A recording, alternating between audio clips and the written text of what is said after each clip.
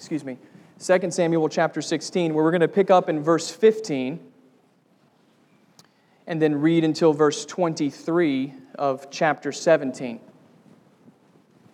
As you're turning there, I'll remind you that we are in the midst of Absalom's rebellion against David, his father. Absalom is a son of David. He's rebelled against his father. He's attempting to take the throne from David.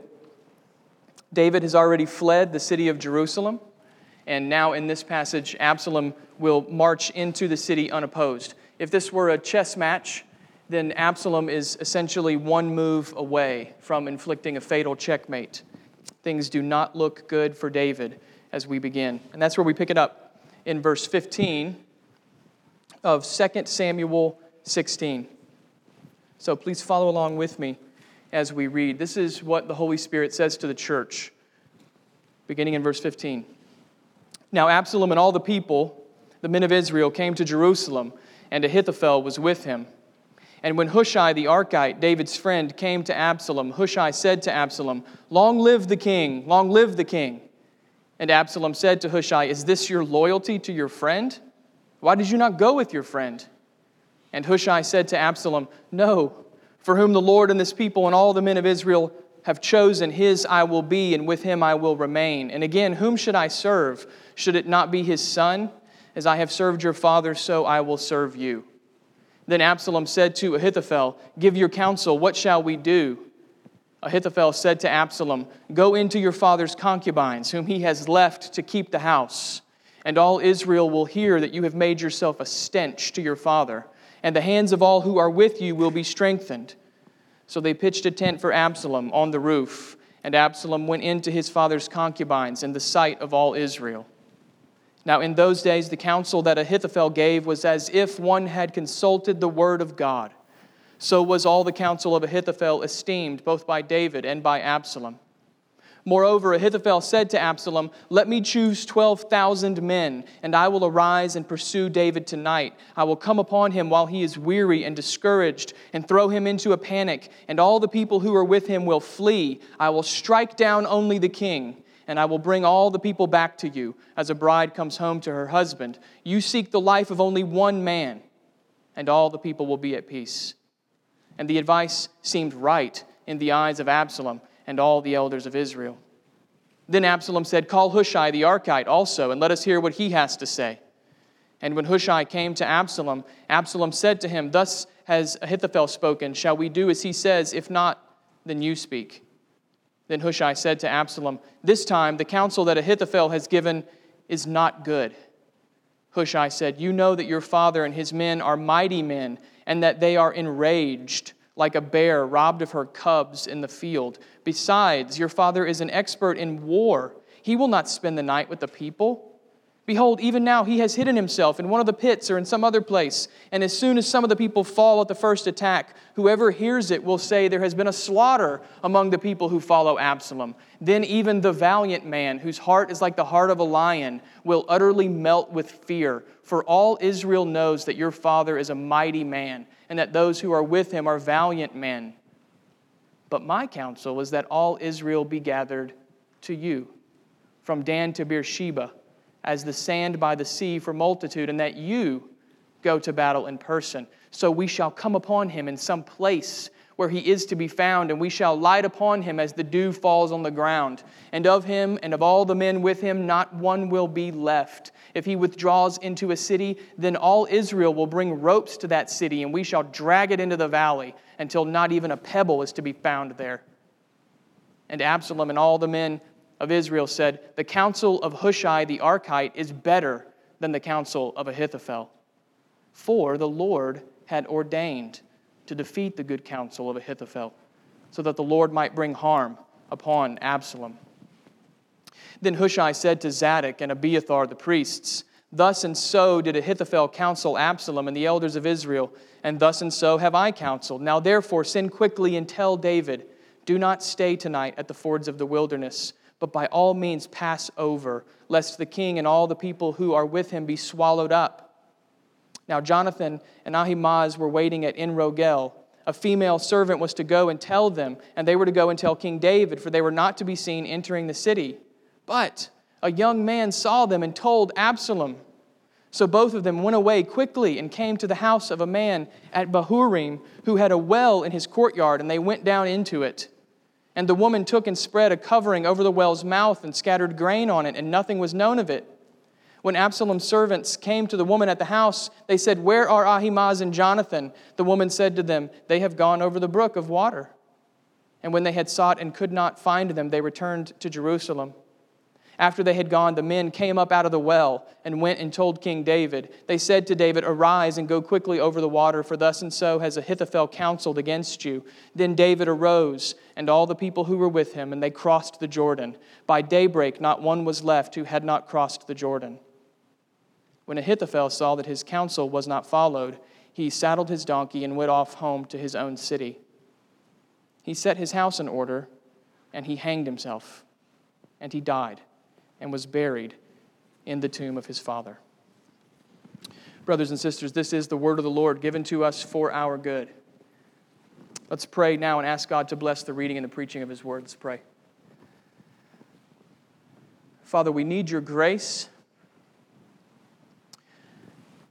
to understand and to know and to apply and to love and to believe all the things that the Bible tells us are true. We know, God, that every syllable of the Scriptures is true, and yet our hearts find it hard to believe them and certainly hard to obey them at times. And so we ask for grace now, God. Grace to believe, grace to obey, the grace to know truth from error and to hold fast to the things that you have spoken in the Scriptures, God. Lord, please give me the grace necessary to preach what is faithful and true and accurate to the Scriptures, and help your people to hold fast only to what comes from your word. May our focus, God, be on what you have said today, and may it be for our good. And we pray this in Jesus' name and for his sake. Amen.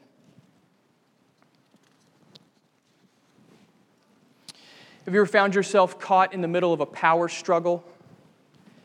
My first job out of college was working at the University of Arkansas managing databases. It wasn't nearly as exciting as it sounds. Managing databases. What made it particularly bad was that my direct boss and my department boss were not friends. And so since I was the low man on the totem pole, I was stuck in the middle between the two bosses, right? It was a power struggle. I was often caught in the middle, and it wasn't fun. But I'm sure my experience is not unique. If we went around the room today, there would probably be more than a few similar stories from your workplace, from your neighborhood, from your network of friends. Sadly, most of us have experienced what it's like to be caught in the middle of a power struggle, two people vying for control. And that means we can relate, at least in part, to the passage we find before us this morning in 2 Samuel. As you just heard from our reading, this passage is a power struggle. This passage is a power struggle between Ahithophel, who serves Absalom, and Hushai, who secretly remains loyal to David. Those two men vie for control. And in their struggle, the fate of the kingdom hangs in the balance. That's not an exaggeration to say that. The fate of the kingdom of David hangs in the balance in this struggle between Ahithophel and Hushai. Whose counsel will win? Which man will prevail in the struggle for power? And yet, at the same time, calling this passage a power struggle doesn't tell the whole story, does it? As we've seen often in 2 Samuel, there is a behind-the-scenes perspective that adds another layer to what's going on. And that's true here. On the one hand, yes, this is a power struggle between Absalom and David, manifested in this showdown between Ahithophel and Hushai. But on another level, the power struggle simply sets the stage for what we could call the ultimate power display. But here's the key, friends. Here's the theme of the passage. Here's the one central truth from all those verses that we just read. The power doesn't come from Ahithophel or from Hushai. The power doesn't come from Absalom or even from David. No, the power on display in these verses is the power, or we could say the sovereignty of God. The power or the sovereignty of God. That's the theme of this text. Behind the power struggle in David's kingdom, there stands a sovereign God who does whatever he pleases. And through these events, even the events that are wicked, through these events, God displays His power in order to remind all of us that in every situation, no matter whether it's good or bad, He alone is sovereign. That's the theme of this passage. God is displaying His sovereignty. So with that theme in mind, I just want to go through the passage with you and see how the Scriptures develop this theme. I'd like for you to see 4 aspects of God's sovereign power this morning, 4 aspects of God's sovereignty, with each one coming directly from the events of the passage. By all means, I want you to know the doctrinal truth that God is sovereign, but I want you to see it from the Bible rather than believe it from a textbook. So 4 aspects from God's sovereignty in this passage. The first is found at the end of chapter 16, verses 15 to 23. Here we see the sovereignty of God's Word. The sovereignty of God's Word. Ahithophel the traitor is the main focus in these verses. Notice in verse 15 how Ahithophel is the only person mentioned by name with Absalom. Ahithophel will be the main focus. But before we get to him, we need to notice Hushai. You'll remember that Hushai is David's friend. But instead of taking David along with him, David sent Hushai back to Jerusalem, where he will serve as a double agent in Absalom's regime. And in verses 16 to 19, Hushai brilliantly enacts David's plan. With clever ambiguity, Hushai ingratiates himself to Absalom. Notice verse 16, where Hushai calls out, "Long live the king." I mean, technically, Hushai doesn't say who that king is. Very well could be David, at least in Hushai's mind. Then notice his response to Absalom's mocking question, verse 18. "For whom the Lord and His people and all the men of Israel have chosen, his will I be, and with him I will remain." Again, it's just ambiguous enough to make you wonder, whom has the Lord chosen? Isn't it David? Even verse 19 carries on with this studied ambiguity. Notice that Hushai says he will serve the son of David, but he doesn't say that Absalom is that son. Hushai could just as easily be thinking of the true heir to the throne, the son who would one day rightfully succeed his father. You see, it's subtle, but the strategy is brilliant. Hushai plays on Absalom's pride. Absalom hears what he wants to hear.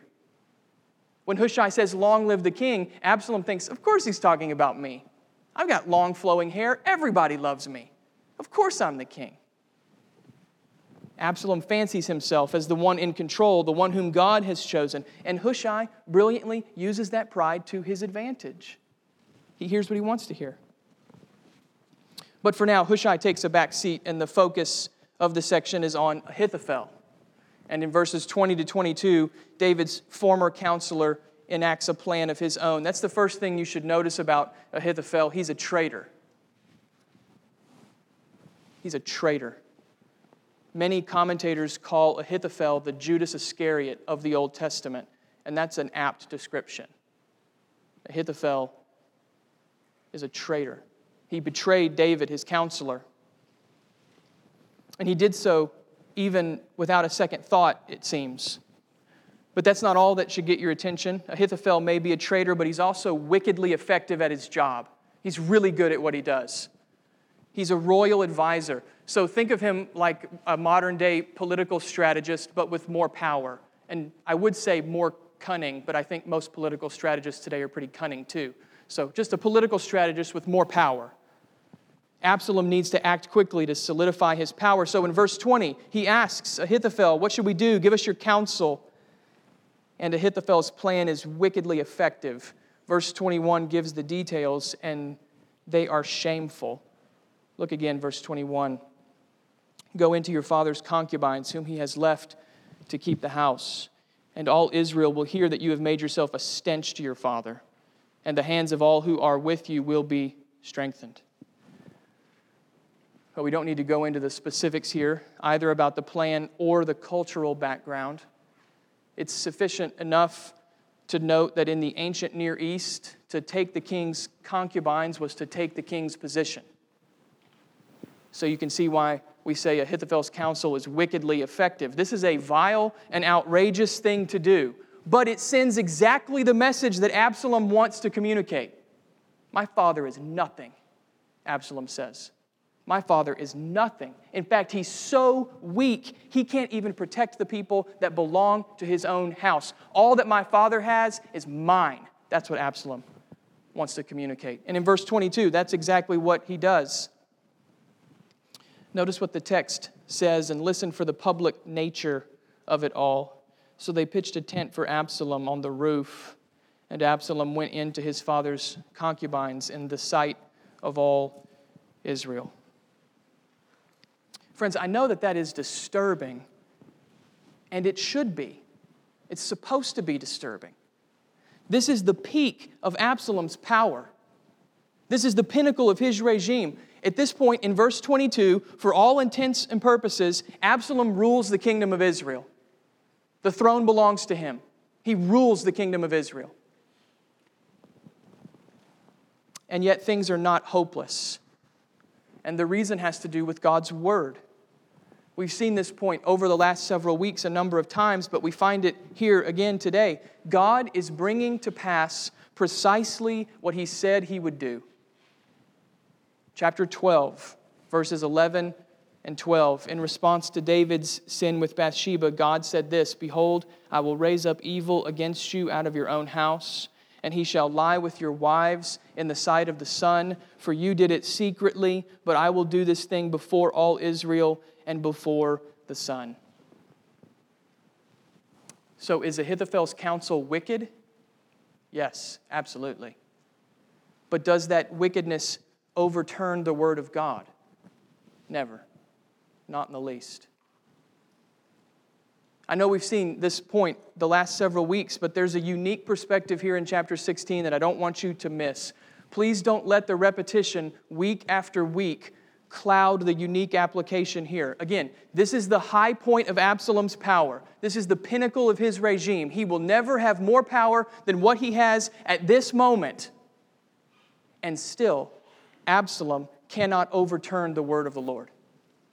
Still, Absalom cannot outrun the word of God. Or to say it another way, Absalom may be powerful, but he's not sovereign.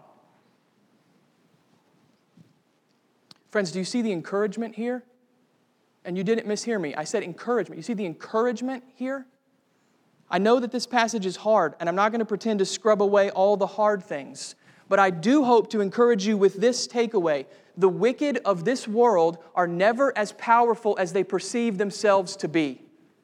And their position is never as secure as they presume it to be.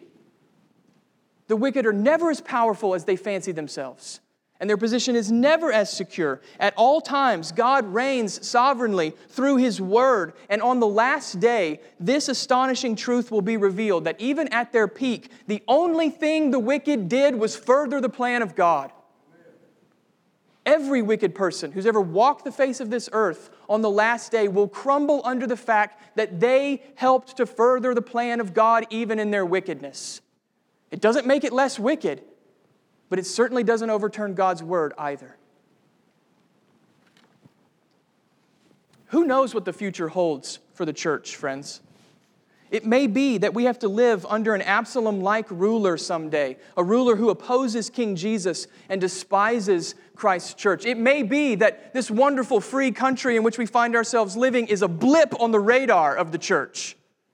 And it may be that an Absalom rises again. That may be our future. Only the Lord knows. But even if that is our future, hope is not lost. Hope is not lost. For as we see here with Absalom, the wicked can never overturn the sovereignty of God's word. He does what He pleases. That brings us to the second aspect of God's sovereign power, and it really flows right from the first. In verses 1 to 14 of chapter 17, we see the sovereignty of God's command. The sovereignty of God's command.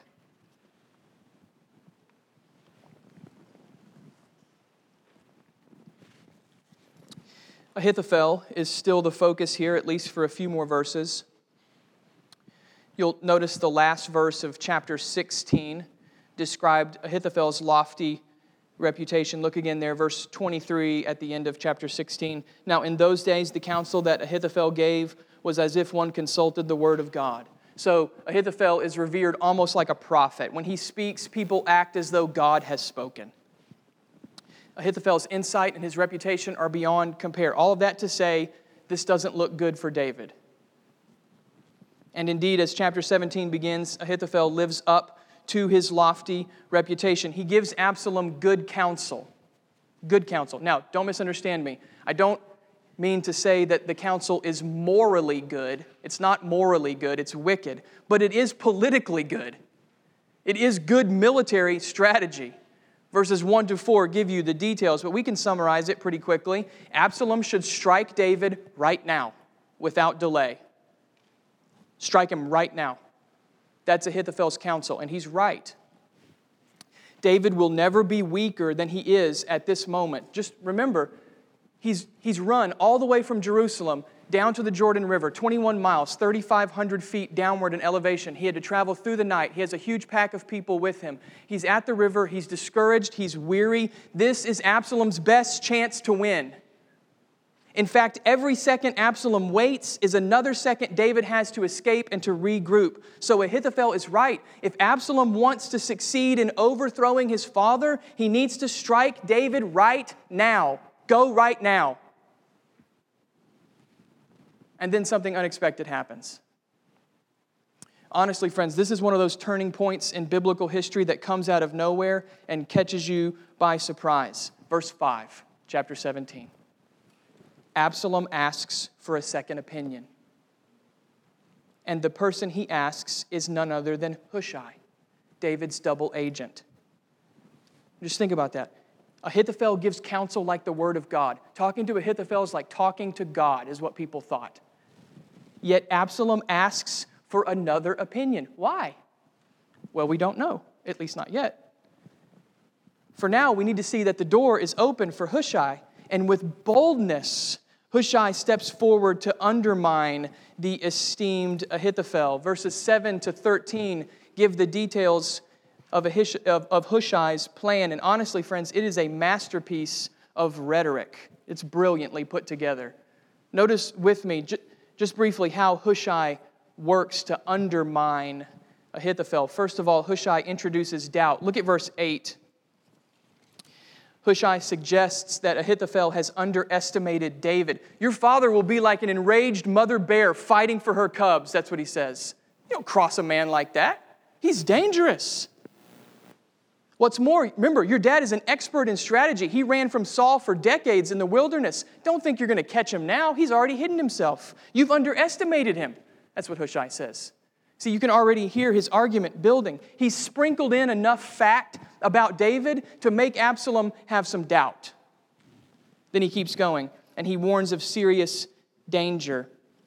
Remember, back in verse 2, Ahithophel said the entire operation would be over in an instant. Give me 12,000 guys, we go tonight, we kill the king, it's over. How is this a bad plan? Let me go right now. That's what Ahithophel said. It's easy. Now Hushai turns that on its head. Look at verses 9 and 10, chapter 17. Hushai warns Absalom of the worst case scenario. What if you fail to kill David? What if he gets away? What if some of your men die? What if word then spreads that the rebellion has failed? Then what? What happens then, Absalom? If that happens, even your bravest warriors will run away in fear. Again, you can hear what he's doing. Doubt, danger. Hushai's making his case. It's brilliant. Then comes the final step where he proposes a safer strategy. Verses 11 to 13, chapter 17, recount the plan. And again, Hushai plays on Absalom's pride.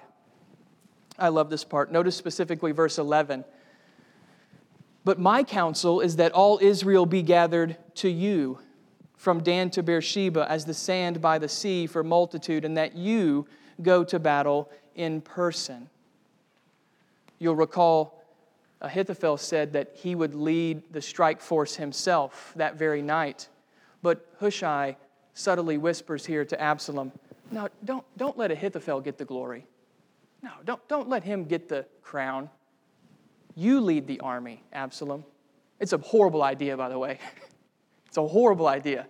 You lead the army, Absalom.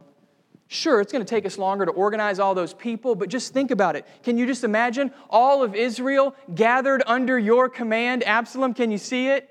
And I mean, you can imagine Absalom's eyes getting wider at the thought that everybody is going to be following me. It's too much for the prideful man to resist.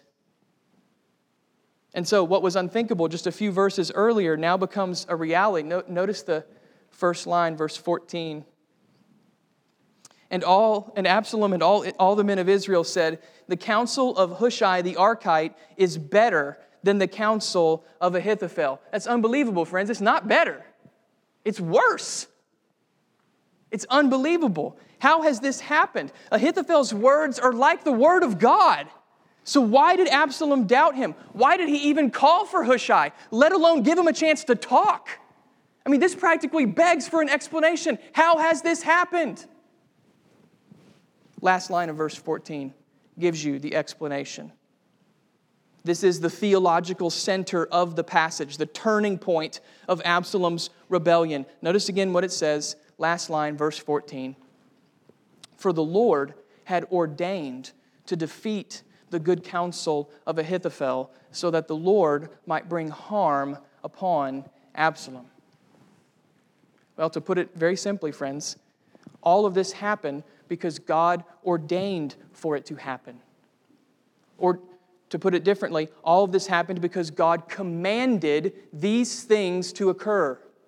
That's what that word ordained means there. It means God's command or God's decree. In His sovereignty, God commanded these very things so that David would be spared and Absalom would be justly punished. How did it happen? Because God said for it to happen. Just like this. But I want you to catch how this command has been carried out. I want you to notice how the sovereignty got worked out. It was not with advance notice, but in a way that was hidden from human perspective. We only know about God's command because Scripture gives us this behind-the-scenes explanation.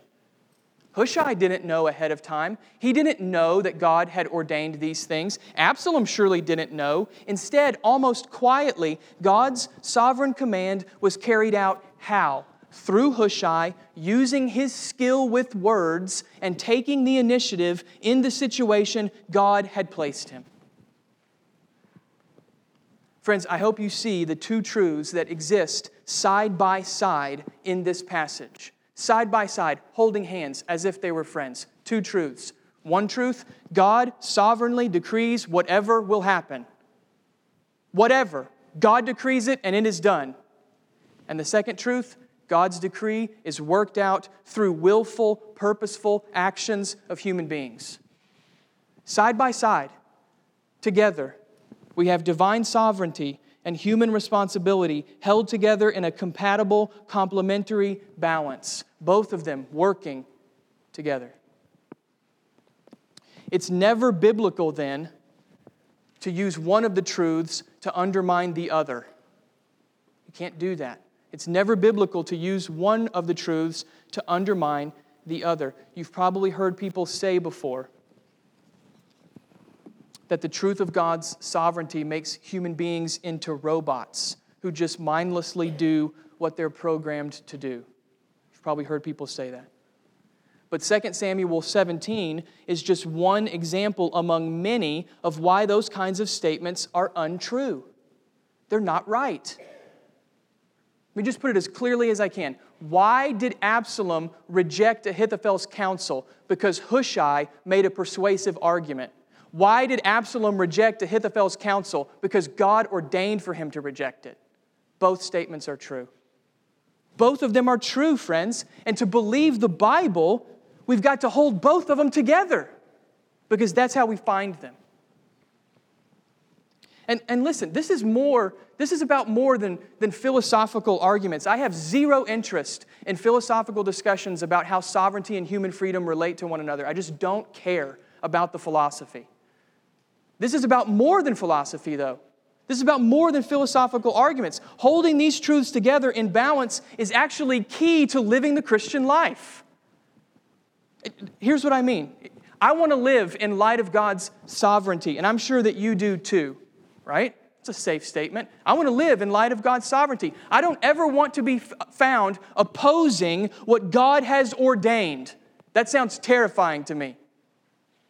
But in His wisdom, God has not given me a detailed list of all that He ordains to do. I don't know what His sovereign will for the rest of today holds. I don't see His sovereignty in the moment. Unless He reveals it to me through His Word, His sovereignty is hidden from me. I can't see it. So where does that leave me? How can I live in light of God's sovereignty if I don't know the details? What am I supposed to do, God? Well, quite simply, I do what Hushai does in this passage. I take the gifts that God has given me, and I embrace the place where God has put me, and walking by faith, I act. I act. I take the gifts that God has given me, and I embrace the place that God has put me, and walking by faith, I take action. I love my neighbor as myself, trusting that God's sovereign command will be done. I evangelize the lost, trusting that God will save those whom He has determined to save. I raise my kids in the fear of the Lord, trusting that God's sovereign will for them is carried out through my daily work of training them. I love my wife. I do my job with integrity. I read the Bible and pray and serve the church. Do you see where I'm going?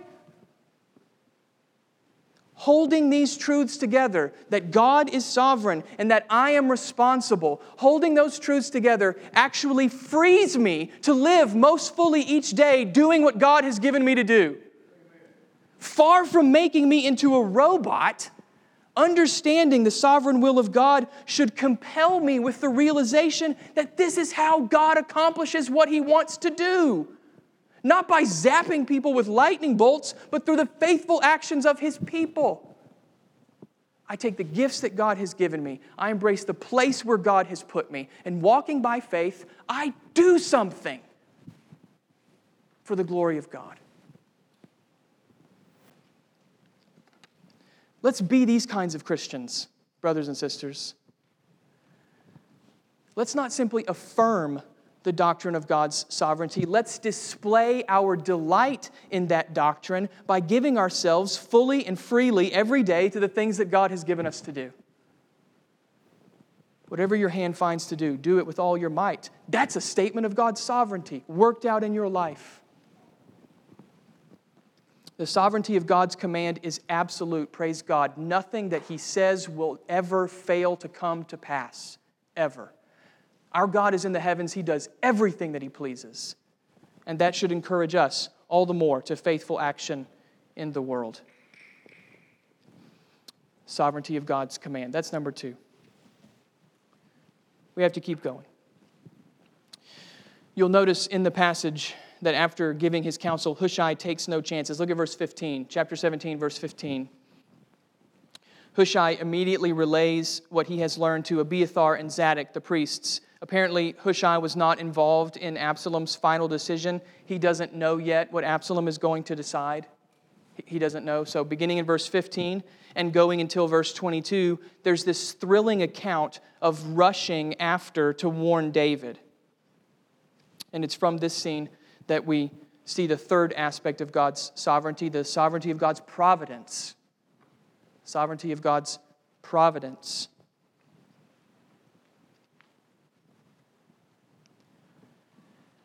Again, Hushai doesn't know that his counsel has won the day.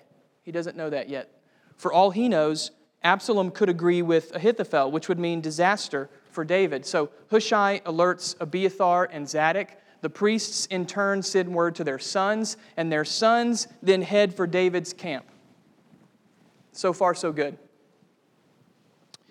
That's when the problem strikes. Verse 18. Notice verse 18. A man sees the priest's sons, gets suspicious because they're friends with David, and tells Absalom. So now the race is on.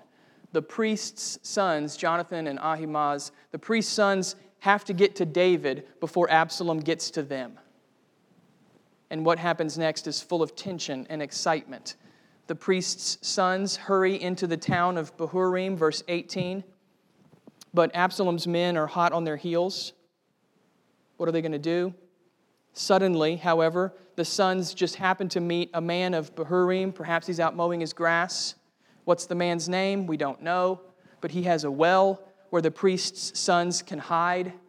The man also has a quick-thinking wife, and she covers the well with a blanket and spreads some grain on it to make it look like they're just, threshing yesterday's barley harvest. What's this woman's name? Again, we don't know. They don't tell us. But her quick thinking wins the day. Absalom's men can't find the priest's sons, and after some misdirection from the shrewd woman, Absalom's cronies return to Jerusalem empty-handed. And as a result, David escapes to safety. Notice verses 21 and 22. The messengers reach David and tell him to cross the river. The Jordan River will act as a natural barrier between Absalom and David, but even more importantly, crossing the Jordan gives David time to regroup and prepare for the battle that he's about to win. You see, friends, Absalom has missed his chance. It's basically over now. David has reached the safety of the eastern shore, and now it's only a matter of time until the king returns to his throne. Absalom's fate is sealed. But how did it all happen? How did it go down? Through the sovereign providence of God. It's really delightful, friends, if you have eyes to see it. Just think about it for just a moment. Absalom has all the power in the kingdom at this point. He has resources and informants and mercenaries at his disposal. This should be easy hunting for Absalom's men. So what does God do? God thwarts Absalom's plan, but not with an army, not with a thunderbolt of lightning from heaven, not with a miracle. No, God thwarts Absalom with two everyday, unnamed Israelites who hide David's friends in a well. A well, of all places. A dark, damp, uncomfortable well. I wouldn't have gone down in there. I'm taking my chances with Absalom. I'm not going in a well. No way. But that's what God does. He takes two everyday, unnamed Israelites, and they have a well in their front yard, and he hides David's friends in a well. A dark, damp, uncomfortable well. But that's just it. It's there at the low point of hiding in the dark, damp well that God's providence shines the brightest. It's there in the well that we remember God's providence is sovereign and governs all things for the good of his people. Things are not spiraling out of control. Absalom doesn't have the upper hand. God's not stressed over how this will turn out. The Lord knows precisely what he's doing. In fact, the Lord seems to delight in confounding the wicked with these simple but surprising acts of providence.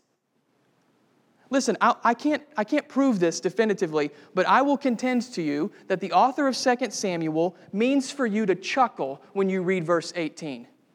He means for you to laugh. It's a well. They're hiding from the most powerful man of Israel in a well. It's almost as though the Lord is saying to you and to me, watch how I stump Absalom with this one. I don't need a whirlwind. I don't need a fortress. I don't need an army. I'll use two no-names to hide my servant in a well. Watch. And perhaps as we chuckle at verse 18, it'll be enough to teach us not to discount the surprising, sometimes small ways God works in our lives today. You see, that's the takeaway here. God's providence in your life, friends, may appear small. You may have asked him for an army or a fortress or a miracle, and God may have only given you a dark, damp well. His providence may appear small. But make no mistake, friends, that small providence comes from the hand of a sovereign God.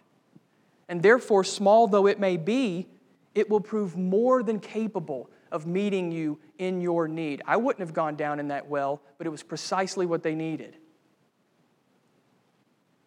His providence, friends, is sovereign, and even when it's small, it's timely. And so we come to the end, verse 23, where we'll close with one final aspect of God's sovereignty, the sovereignty of God's kingdom. Sovereignty of God's kingdom. It's fitting that the passage ends with Ahithophel. It started with Ahithophel back in verse 15. Now it ends with Ahithophel He's the esteemed counselor whose words are counted like the word of God, but he's also the one who betrayed David, the Lord's anointed. And so, like Judas Iscariot some centuries later, Ahithophel sees no way to escape his betrayal. Notice verse 23. When Ahithophel saw that his counsel was not followed, he saddled his donkey and went off home to his own city. He set his house in order, and he hanged himself. And he died and was buried in the tomb of his father. So again, just like Judas Iscariot some centuries later, Ahithophel takes his own life. And the text says it was because his counsel was not followed. What does that mean? Well, it could mean that Ahithophel sees his plan falling apart. Perhaps his intention all along was to be the power behind the throne, the puppet master pulling all the strings in Absalom's kingdom, and now he sees that's not going to work, and so he despairs. That's certainly a possibility.